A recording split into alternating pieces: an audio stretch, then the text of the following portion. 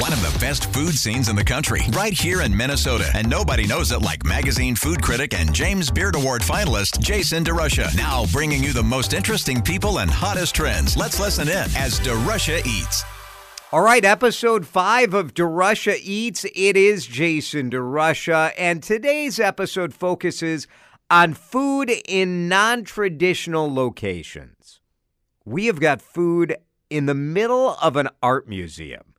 Jamie Malone, who is truly one of the best chefs in all of the country, has stopped doing restaurants, and now she's doing events and pop-ups in a private space. She's got a high-end takeout box that she's doing as well.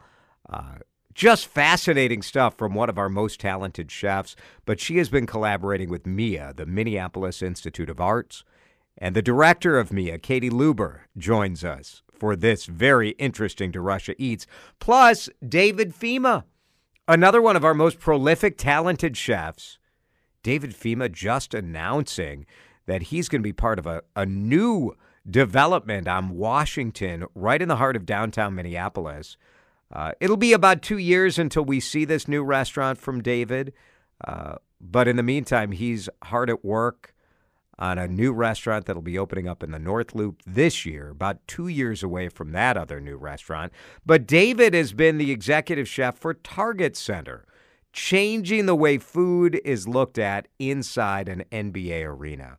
So we're in an art museum, and we're inside the home of the Minnesota Timberwolves and the Minnesota Lynx with David Fhima, Jamie Malone, and the director of MIA, Katie Luber, on this episode of DeRusha Eats. Glad to have you with us on DeRusha Eats. It is time for DeRusha Eats, and today we have a very unusual topic for DeRusha Eats because last night I experienced an absolutely extraordinary and unusual event.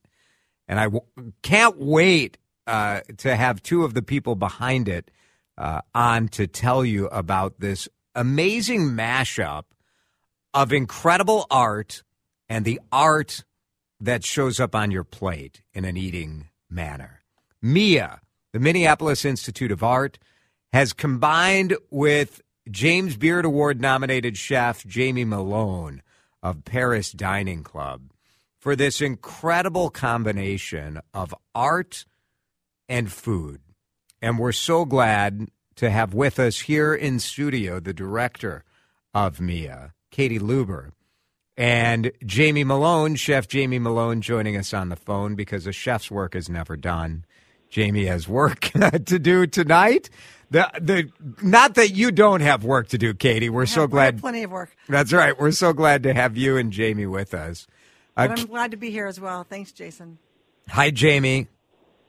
Hi. I'm also very glad to be here. And hi, Katie. Hi, Jamie. Let's start with you, Katie, because this idea of bringing together art and food, on the one hand, it sounds like, sure, that makes perfect sense. But on the other hand, I ate dinner right smack in the middle of MIA last night, which has to absolutely horrify the people who are in charge of making sure all the art is okay. As long as you were sitting down, that's our rule. So you weren't walking around. But you're right. It was an extraordinary evening for me as well. I mean, to be there in the middle of the museum, having absolutely extraordinarily delicious food with a group of people who did not necessarily know one another and who had joined because they were interested in a new kind of experience of art and dining. We look at it kind of like a Venn diagram. There are people who love art, people who love food, and we know there's an overlap there in the middle. And Jamie and I are right there. Jamie, how did you get involved with MIA? This is not your first kind of special event and dining event that you've had. This one inspired by the absolutely astonishingly interesting and beautiful Botticelli and Italian Renaissance exhibit that is a special exhibition that's in MIA right now. But Jamie, how did you end up like curating this idea of like, let's do a dinner that's inspired by the art? Yeah, it actually goes back a little ways to the start of it was early during the lockdown and, pandemic, those deep days, one of my first thoughts was I just want to be around art and joy and find happiness any way we can, because this is going to be really tough. And so Mia was one of the first places I kind of just reached out to, maybe a little bit in a cold call manner, and said, kind of just let's be friends. And we very slowly started fostering a little bit of a relationship. And then that grew, and I got to know Katie and Michelle Klein. And this actually, Katie approached us with the idea first around Van Gogh. And tying together a Van Gogh exhibit and a Japanese textile exhibit. And we did that last summer. That was extraordinarily fun, too. But what Jamie doesn't know is that when I first was brought to Minneapolis to start working at Mia, which was right before the lockdown, right before COVID, I was taken to dinner by the board chair and members of the board at Mia to this little restaurant in South Minneapolis called the Grand Cafe. So I had no idea who Jamie Malone was then, but I had a great dinner. You were from San Antonio. Yeah, I came here from San Antonio. I'm not from San Antonio. Not from there, but yeah. Yeah, that's where I had been working before. And, straight down I-35, literally, my relationship to I-35 is the same as it was then, just 2 blocks away on either side. So, but I went to this restaurant, the Grand Cafe, and we were just like blown away, my family and I, because my husband and my kids were there, and we loved it so much. And then I kept hearing about this person named Jamie. And I feel like it's one of the most important relationships that I could have possibly made, and I'm grateful every day for that. Jamie, I think of the art of food, and I know you think of food as art.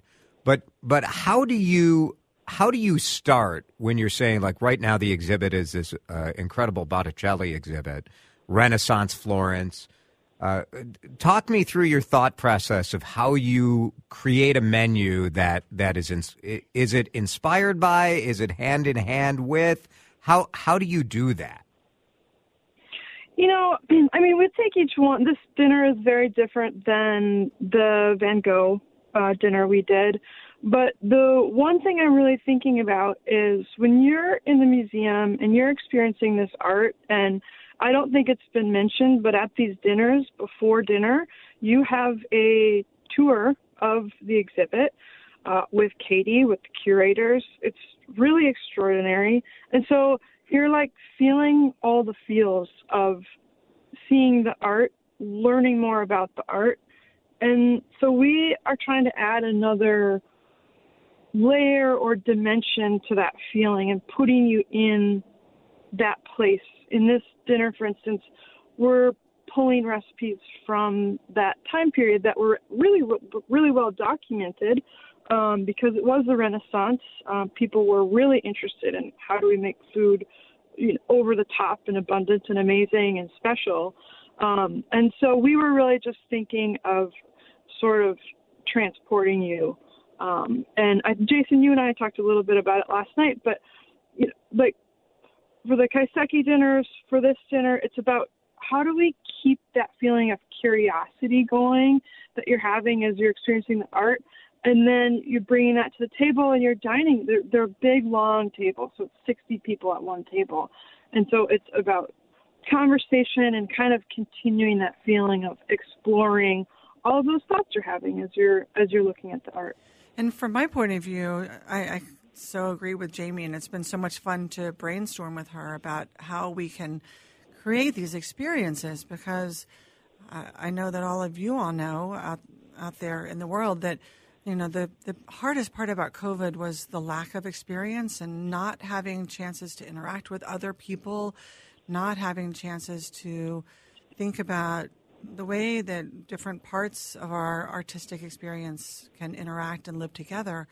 And so we really wanted to think about the way that art could be seen as an experience that could be that an exhibition. It's not just for your eyes, but it's for all of your senses. And that's the other part of this partnership that has been so fantastic, because it's also a beautiful experience. It's gorgeous. The tablescape, tasty. everything is incredible. So you're immersed in this historical moment with great scholarship and absolutely beautiful objects and deep knowledge, and then you exit onto this incredibly beautiful view of this decorated table and that's part of it, right, inviting. Jamie? Where the table and the setting is as much a part of the experience as the food is and as the art is. Completely. Yeah, I've always believed that. And we partner with Jason Burke of his company is called Warm House Story. And so he puts an enormous amount of work into the tabletop and the atmosphere, and it adds so much. It does. And the lighting is beautiful, and it just becomes this, you're kind of enveloped and bathed in all different kinds of sensory experiences. And then there's, lovely wine that accompanies the meal, and a sommelier, Bill Somerville, who comes along and tells you about why you're drinking that wine with this bite of food. And it just becomes this very, very enveloping, warm, and connected experience. And that's, I think, what we've been trying to create. Do you think of yourself as an artist, Jamie? No. I do. I think of Jamie as a consummate artist. And is it because...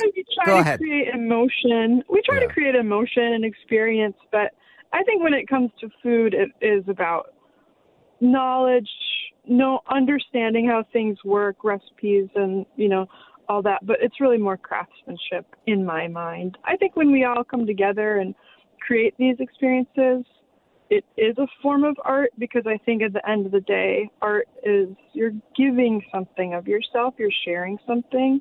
And so in that regard, I would say we are creating art, but I don't think of cooking as art. Yeah.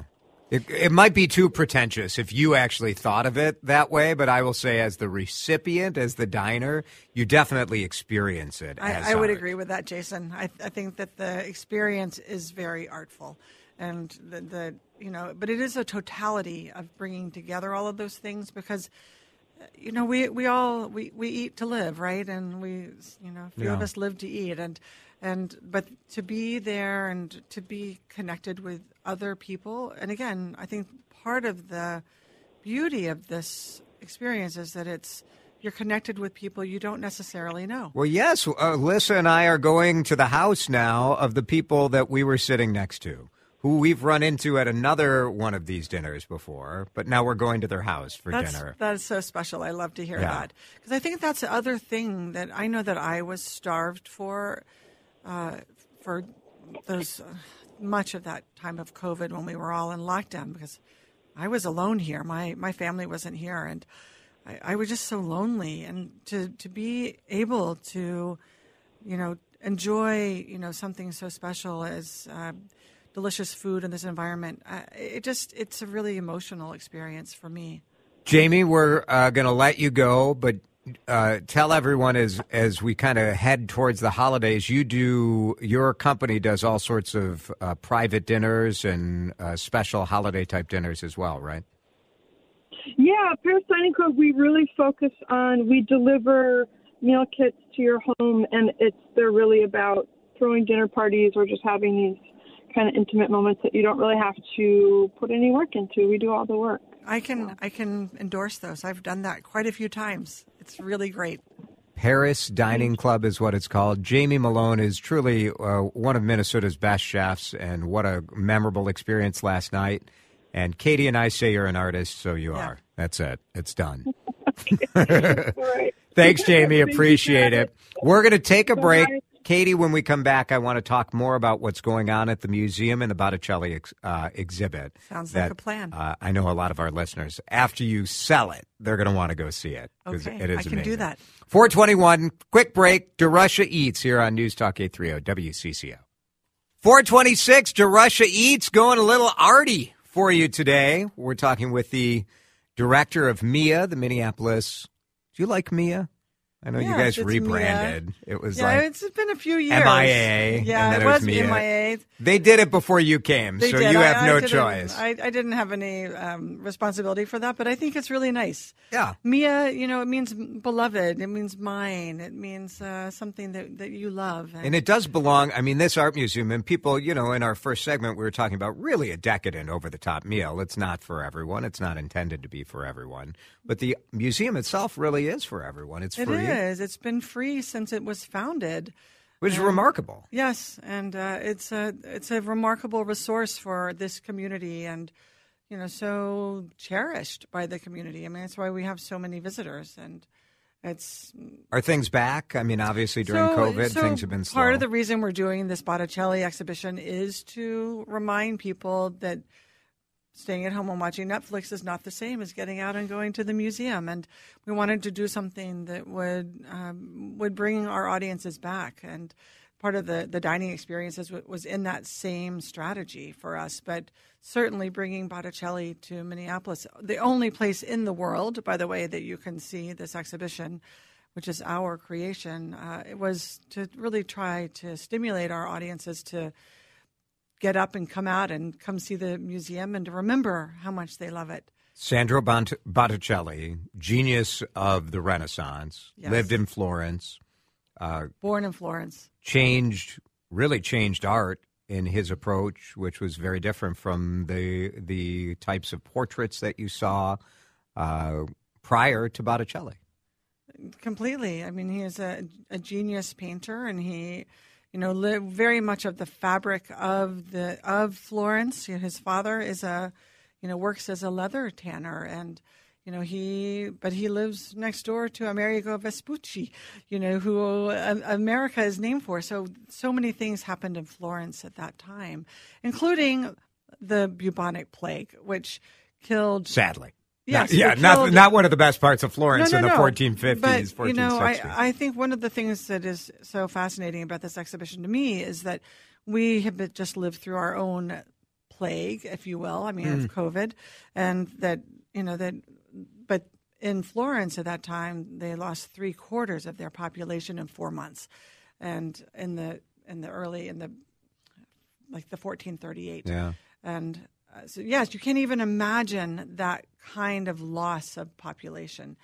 But it was also a time of incredible invention and discovery and renewal because of that, and also religious dissent. So there is a lot that we could see that's parallel to our lives today. What's fascinating about this exhibition is that you have rare paintings, rare drawings from Botticelli, but you have it alongside some of his colleagues at the time. You have antiquities also in there where you can see the inspiration from some of these sculptures. Yes, which is remarkable. Yeah, the Medici were very avid collectors of antiquities because also in the 15th century, it's the rediscovery of the ancient world, and we know the day that things were discovered, and then the day that they ended up in the Medici garden, where artists like Botticelli could have seen them. Now that garden is sacked still in the 15th century, and there's never been a true inventory of it, but we have a pretty good idea. And many of the works of art of the antiquities in the exhibition are directly reflected in the works of art that Sandro Botticelli, he drew them, he then painted them, and you see this creative process coming through very, very clearly. Tickets are, this is a ticketed special exhibition, $20 for tickets. You can get them online at artsmia.org. But the full museum is open, and it is really, what I love about it is how approachable it is, in that you have any type of art you can imagine, it's in there. And I think for people who are sometimes intimidated by a museum, if you love modern art, you've got that. If you want to see art by Native Americans or Minnesotans, you have that. But you also have, jades from China. It's just all over the place. You want to see like the coats of armor, you've got that. Like we call that encyclopedic. So we have Yes. we like to think that we represent everything in the world, and we've just hired a new curator of Latin American art. So we've never had that part of our world covered, and now we do. And Cool. that's very exciting for me. All right, there's some classes, too. You heard us talking with Jamie. There's some classes on the website that are linked. Holiday season, kind of linked to Jamie and linked to this exhibit. So check it all out at artsmia.org. Katie Luber, thank you for coming in. We appreciate it. I'm so happy to be here. Thank you, Jason. It's really fun. DeRusha Eats continues. Here's your host, Jason DeRusha. David Fhima joins us live in our Skyway studios here. This is a big night for you. It's huge. It's the excitement around the team is amazing. Does that impact? You run all the food for the concession stands with Levy. We oversee pretty much everything, top to bottom, concessions, premium, every level, and we pretty much have a full arena tonight. A lot of expectations about the team, a lot of expectations about the experience itself. Yeah. And we're ready to deliver. We're very excited. It is part of the promise that the new ownership made.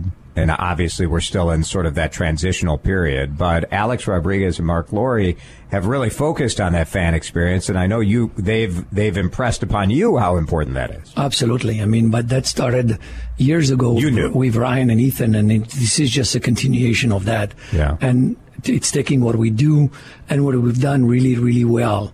Continue to do that, but keep improving on it. I mean, the big thing is that we live in a community, a food community. Yes. There's amazing chefs, amazing restaurants. The community knows what it's eating. It knows what it's tasting. And so we are challenged by that all the time. And we're challenging ourselves. You said something that is really very true. We are, I think, the best venue when it comes to the food and beverage experience of any arena anywhere, in my opinion. Yeah. But I'm biased for sure. Right. Well, I would tell you if I didn't think you were. I think you would. You've said it before, for sure. Here's what I love about the way you set things up here, because for years, one of my pet peeves as a food writer is I get invited to these dog and pony shows with all the new food that somebody brings out for their facility, and the average fan couldn't get 90% of it. And the way you've set things up here is the cool kind of partners, outside restaurants that, frankly, a lot of fans, this may be their first time to go and taste the food from El Burrito Mercado. You brought it where everybody can get, not just the rich people, not just the suite holders. It's there for everybody, which I think is really important. Actually, I'll even challenge that even a little bit more. The concession food and the average fan will be able to have access. Most are not available for the premium ticket holders. And so it's really an amazing experience for the fans. And I've saw a lot when we did that tasting and we've invited the media. Yeah. A lot of people going, what about us? And I kept saying, it's for you. That whole tasting was for the fans sitting anywhere and everywhere to taste things that they normally wouldn't probably even know of or maybe not have access to. So that's very exciting. David Fhima is our guest. He is the chef and owner of Fhima's Minneapolis, a great restaurant right in downtown. Good play. If you're looking for a place to go before the game, that's a good idea too. But you've made it where the food is much of an attraction here. So people feel good showing up early and eating right here in the Target Center. Well, we make winning even more exciting. Yeah. And we make you forget when we're not doing well. That's what we want the food to do. What are some of the new partners and new things that people should be excited about if they're coming tonight? Or really, the Wolves have a lot of home games in October and November, so it's a good chance to get in early on that. You mentioned a couple, El Burrito Mercado, which is amazing Latin food. We've partnered a lot with the BIPOC community to bring their food, their story, and their culture to the arena. Black, indigenous, people of color. Absolutely. Women-owned. El Burrito is women-owned. Yeah. Of course, Parlor is back. Wicked, which is a local company which does strictly plant-based food. We are the first concessions. We are the first arena to have a full concession stand that is 100% vegan. The food is amazing. Do you think people really want plant-based, sausages or plant-based burgers at a Timberwolves game? I'm a firm believer that I don't make the decision on what people want or don't want. I want to give them the choice. And I want to give them the variety. They decide what they want. I honestly, there are many days, Jason, I don't feel like having meat. And so if I can have a meatball sandwich that's made that tastes so much like it. It does. I tried it. It's good. It's amazing. Yeah. Then I'm happy. It's really, it's about choices. We let the fans decide what they want. We give them the choices to make those decisions. I do like that, if you are vegan or vegetarian, you get a little tired of the only option is nobody wants to eat a salad in their seat at a basketball game. Yeah. Or here's some carrots. All right. You can have a slider. You can have a meatball sandwich. You can have a fish, salmon cakes. I mean, it's amazing the offerings that we have, and being, plant-based eating is not strictly about being vegan or vegetarian. Yes, it's about also is a relation to being in harmony with nature, and and supporting local communities. And Wicked, as you mentioned, is local. It's a local company that has a big national and international presence. Yeah. And they just, for whatever reason, haven't been they're in Kowalski's now. So if you like it here, you can buy it at Kowalski's. That's awesome. Which is cool. David Fhima is our guest, running the food here at Target Center. What is your, on game day, now I've seen you running around up here. What is a normal game day like for you? Because it's not just... It's a marathon and a half. It's around 60,000 steps. Of going up and down, checking in every space, every corner, about the service, tasting. So I don't eat during. I really don't. This is how you're so skinny? No. Yeah. I go home and I'm starving. Yeah. I'm constantly tasting. I mean, we're doing a beurre blanc with lavender today. I'm tasting it. Then I have to taste. I look at a hot dog. I don't think it's right. I'm pulling it to see that it pops properly, and it's just a.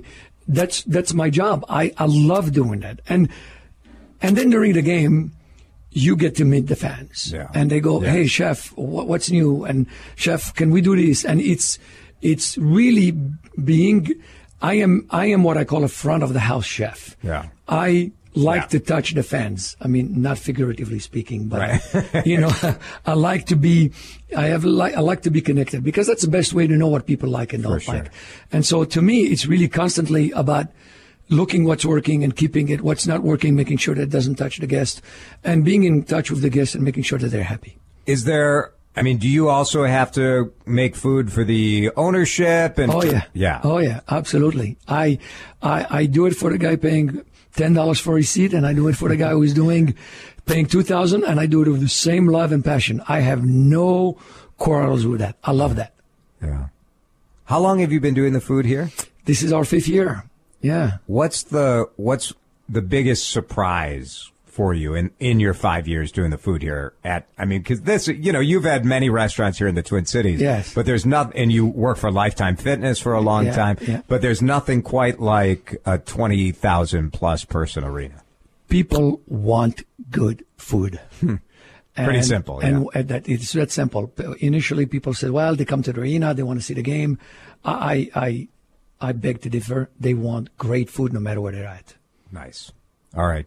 Go see El Burrito Mercado down here. Go see the Fhima's. The Wagyu slider. That Wagyu slider is so good. It's so good. I'm so happy for you. I'm so happy for the success and that this has gone well. Thank you so much. David Fhima, thanks for being with us here at Drive Time with DeRusha. Thanks so much for listening to the DeRusha Eats podcast. On WCCO Radio, 830 AM, we do conversations with chefs, with farmers, with small business people every Tuesday and Thursday at 4 p.m. The podcast is available every week. If you enjoyed what you heard, I would love for you to leave us a review. Give us however many stars you can. I don't know, 10, 20 stars would be nice, 5 stars. And leave your feedback as well. It really helps us grow and helps support covering the food community here at WCCO Radio and in the DeRusha Eats podcast. If you'd like to email me with an idea or a question about the restaurant scene, you can email Jason at Odyssey, AUDACY.com. Jason at Odyssey.com. Thanks so much for listening. We'll see you next time on the DeRusha Eats podcast. Thanks for listening to DeRusha Eats. Dan Cook is our producer. Jason DeRusha is your host. Please subscribe on your favorite podcast platform and leave us a review. DeRusha Eats is a production of Odyssey.